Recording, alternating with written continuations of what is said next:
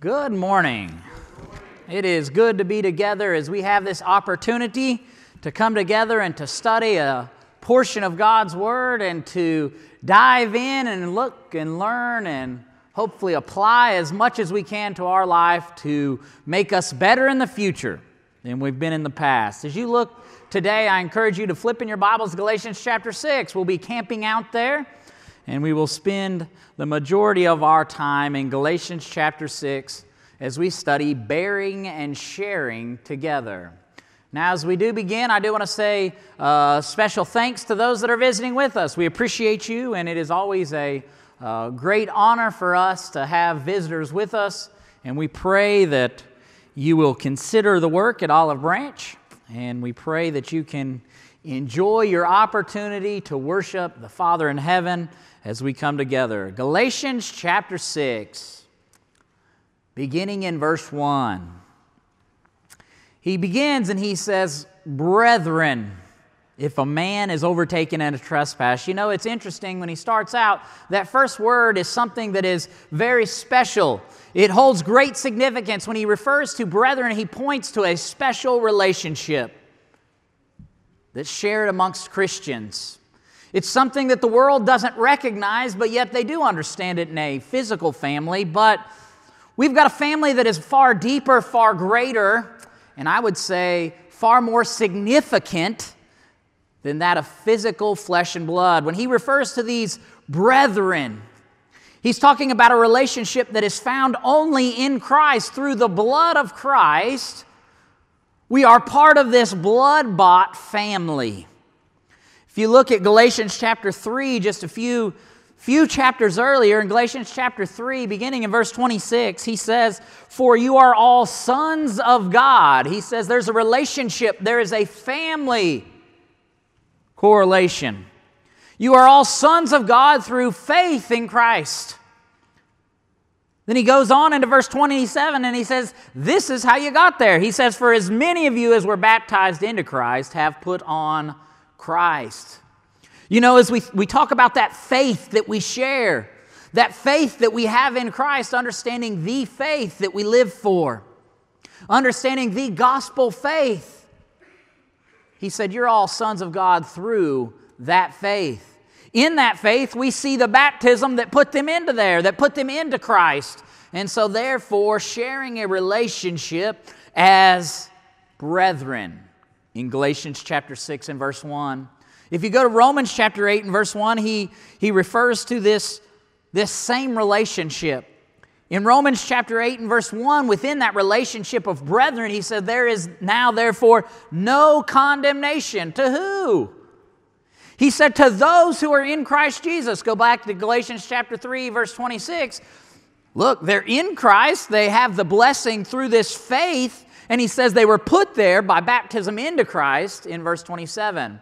Those brethren share the relationship outside of condemnation in Romans chapter 8 and verse 1. "There is therefore now no condemnation to those who are in Christ."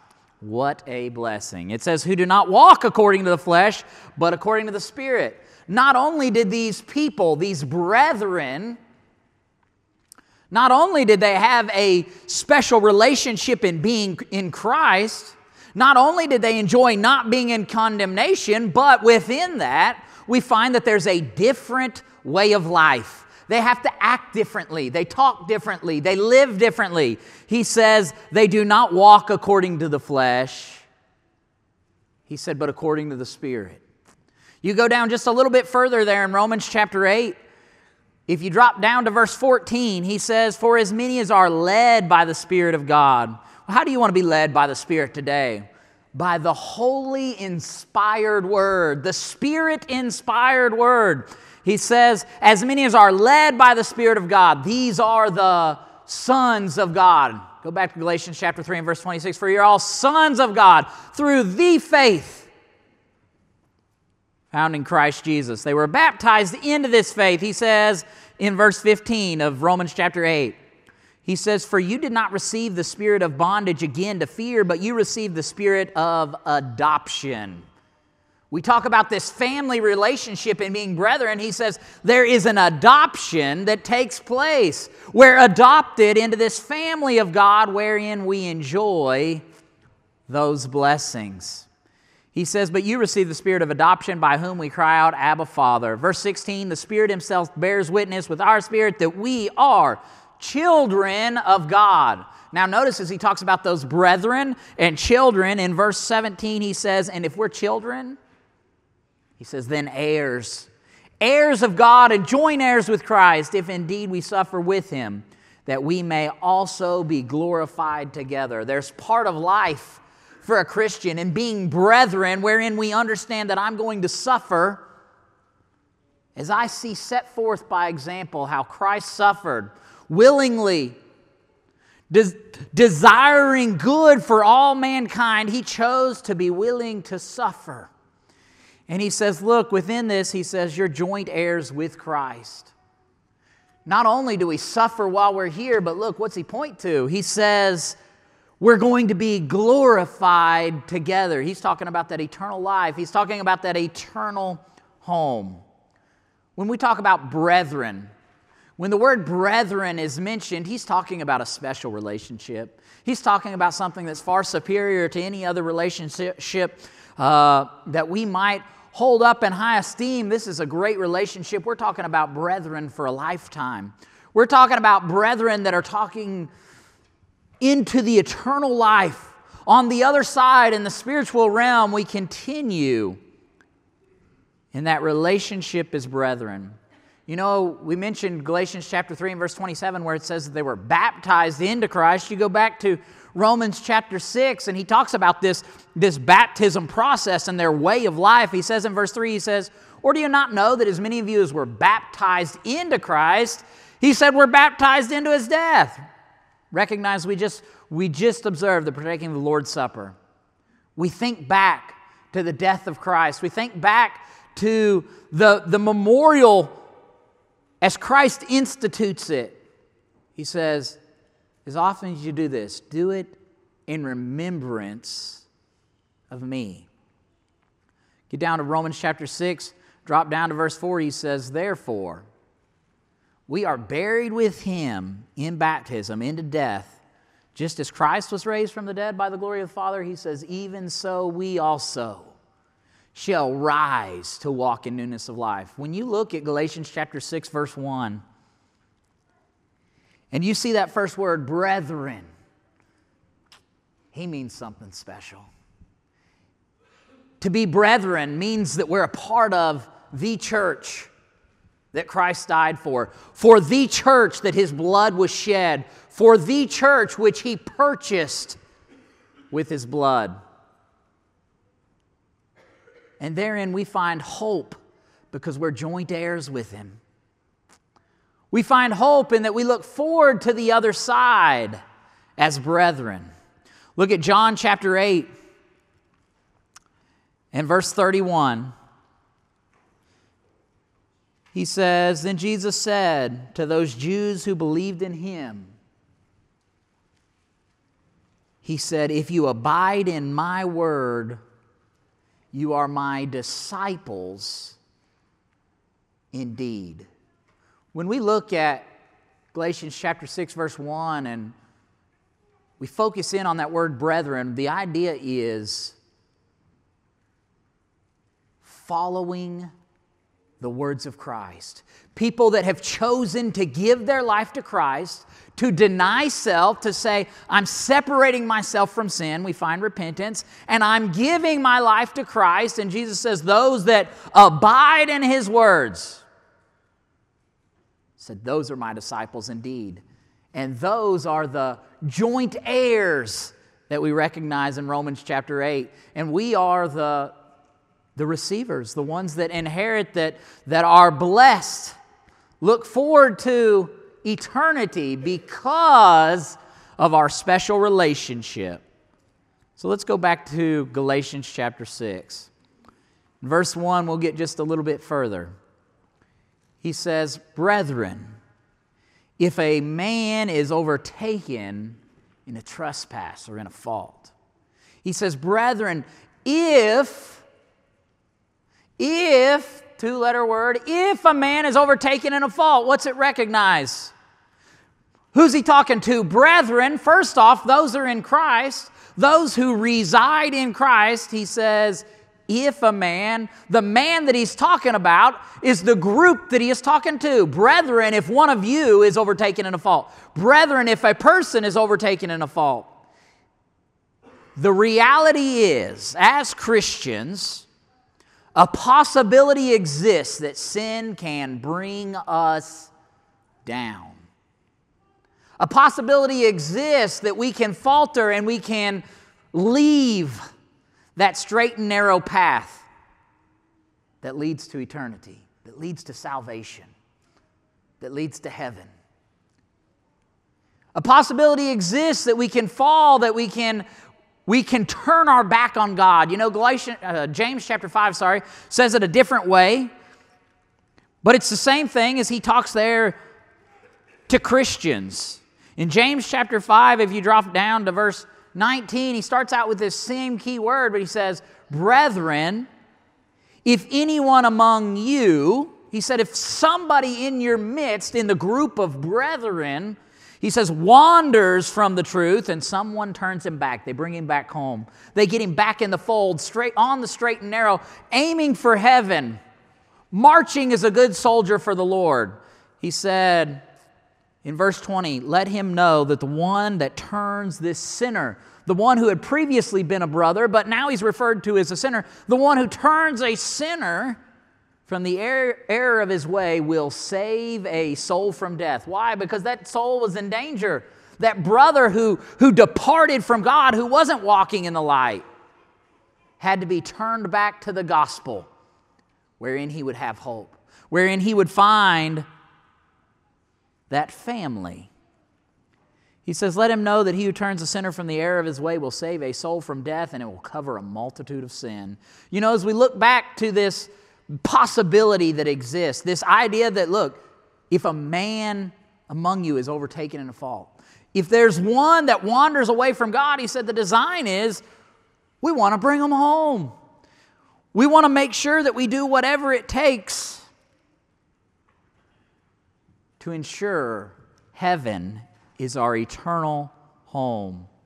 You know, in 1 Corinthians chapter 10 and verse 12, it says, therefore, let him who thinks he stands. It says, the one that's real sure of himself, the one that says, look, I ain't got nothing to worry about. Ain't nothing bringing me down. He said, I've got it all together. I've got my life together. He said, therefore, he that thinketh he stands, let him take heed lest he fall. Take heed lest he fall. Be weary, be cautious, be thoughtful, be considering, around the next bend, around the next corner is the deception of the devil. His goal is to bring you down, and I promise he knows just the best way. He knows just what sin might be that which could bring you in, could wrap you up. You go back to Galations chapter 6.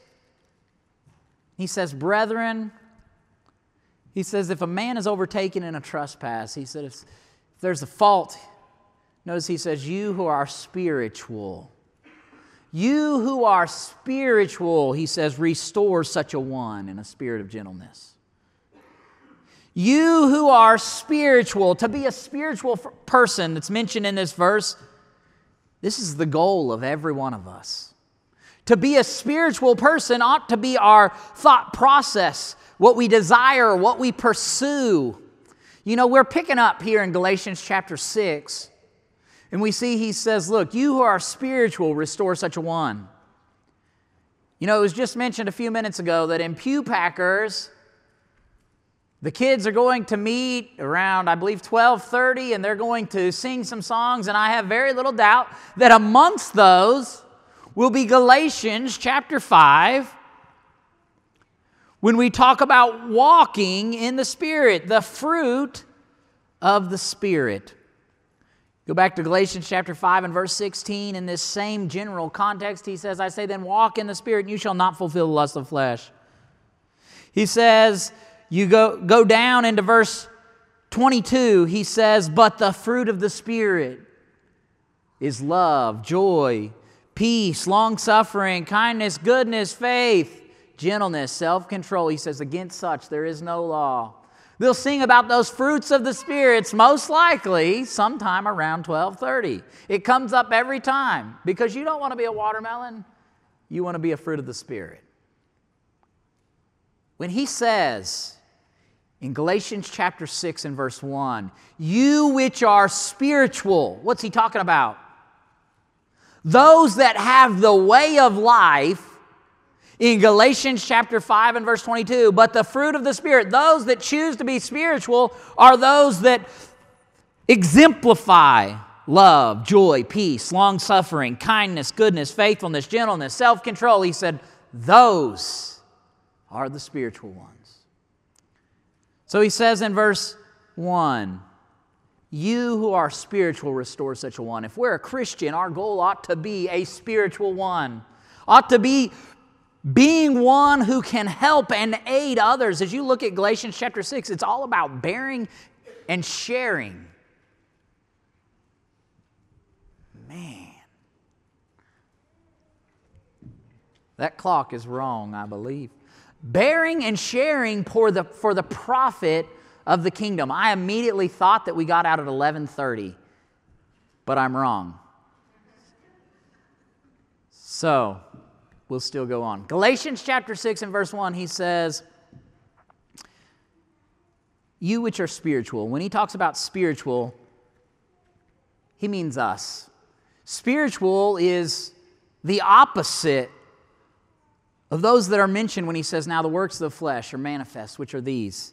If you go back to verse 19 and 20, 21, we're those that follow after the Spirit, that desire to follow after Christ. As you look at this spiritual person, we all want to be a spiritual person. It's our desire. We don't want to be those. Well, look at 1 Corinthians chapter 3. 1 Corinthians chapter 3, beginning in verse 1, he says, and I, brethren, cannot speak to you as to spiritual people. But he contrasts it and he says, but I have to speak to you as carnal. He said, I have to speak to you as worldly minded. He says, as to babes in Christ. It's not wrong to start out there. You know, we all had to come to a point where we put our faith in Christ and we're starting this lifestyle, but it is wrong to stay there. 1 Corinthians chapter 3 and verse 2, he says, I fed you with milk and not with solid food, for until now you are not able to receive it, and even now you are still not able. He says, for you are still carnal.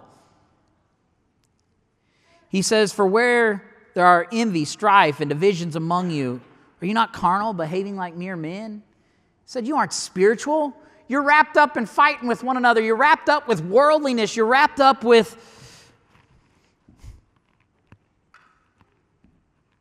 strife. You're wrapped up in divisions. He said, it's time to move past. Pursue that which is spiritual. In Galatians chapter 6, verse 1, he says, you who are spiritual, restore such a one. Care for your brother. Care for your sister. Care for the one that's failing, that has fallen from grace, that's given up on the Lord, that has turned from what is the right way. And then he concludes the verse, after talking about helping a struggling Christian, he concludes the verse with helping self as a Christian.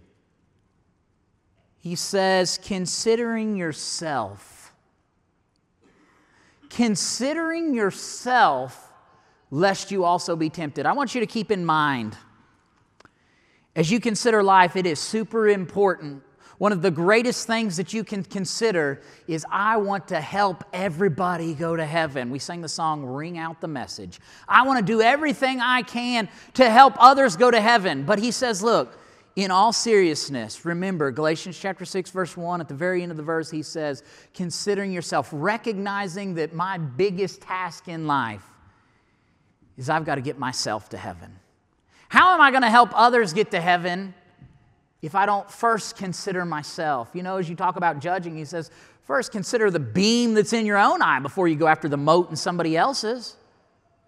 Here in Galatians chapter 6, he says, look, you want to help everybody be right. You want to help everybody go to heaven. But he says, remember, considering yourself in the midst of helping and protecting others and encouraging others to go to heaven, we've got to protect self. Galatians chapter 6, verse 1, in the midst of saying, help everybody you can, I think of the great commandment. Love the Lord your God with all your heart, with all your soul, with all your strength, and all your mind. Then he says the second is like unto it, love your neighbor as yourself.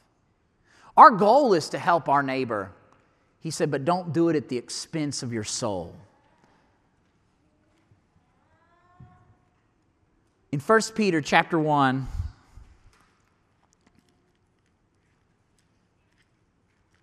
in verse 16,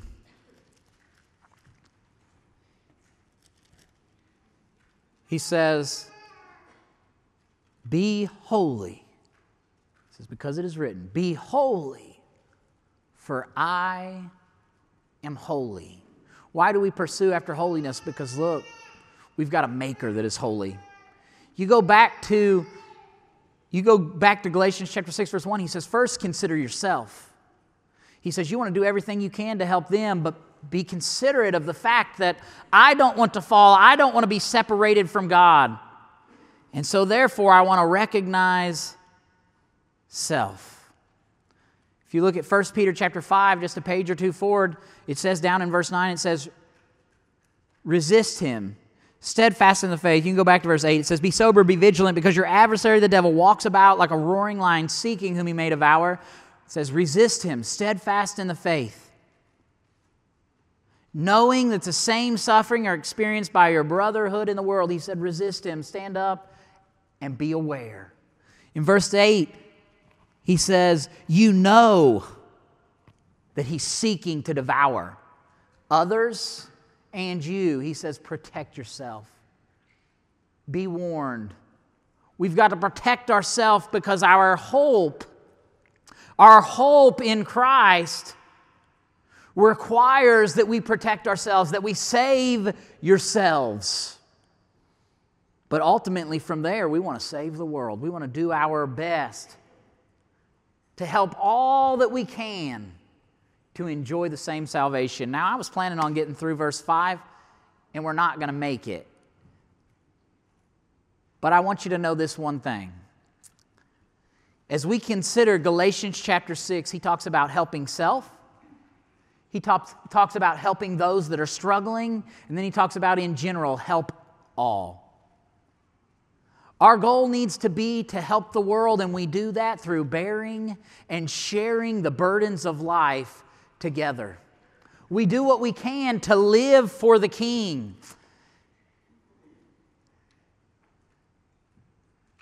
And whatever you do, he says, consider yourself, lest you also be tempted. We talked about brethren at the very beginning, and the question is, are you in Christ? You know, as we looked at Galatians chapter 3, he says they were baptized into Christ. Therein, they found themselves in this joyous occasion in verse 26, where through the faith, that is the gospel faith, through the gospel they recognized, or they were understood as sons of God. They were related. They were enjoying this family relationship through being in this faith. They were in that faith through baptism, down in verse 27, because they gave their life to Christ. And then they made it a way of life to live for Him. Romans chapter 6 and verse 4, they said they rose to walk in newness of life. I ask you today, are you a Christian? Have you given your life to Christ, understanding that it's for the purpose of your sins being washed away? Go back to Isaiah chapter 59. We see our sins and our iniquities separated us from God. That's where the problem comes in. But we can be brought back together with a loving God through the hope and the forgiveness that is found in the blood of Christ. If you haven't given your life to Christ, I tell you, today is the day. Behold, the day is the day of salvation. Today is the accepted time. There's no need to wait. You know, in Acts chapter 22 and verse 16, it says, and now why tarriest thou? Arise and be baptized and wash away thy sins, calling on the name of the Lord. The idea is they were added to the church through that commitment. If you want to be a part of the body of Christ, the church which Christ died for, you've got to follow, as he says in John chapter 8 and verse 31, you're my disciples if they do what he says. Verse 32, he says, and you shall know the truth, and the truth shall make you free. If you haven't given your life to Christ, do it right now as we stand and sing.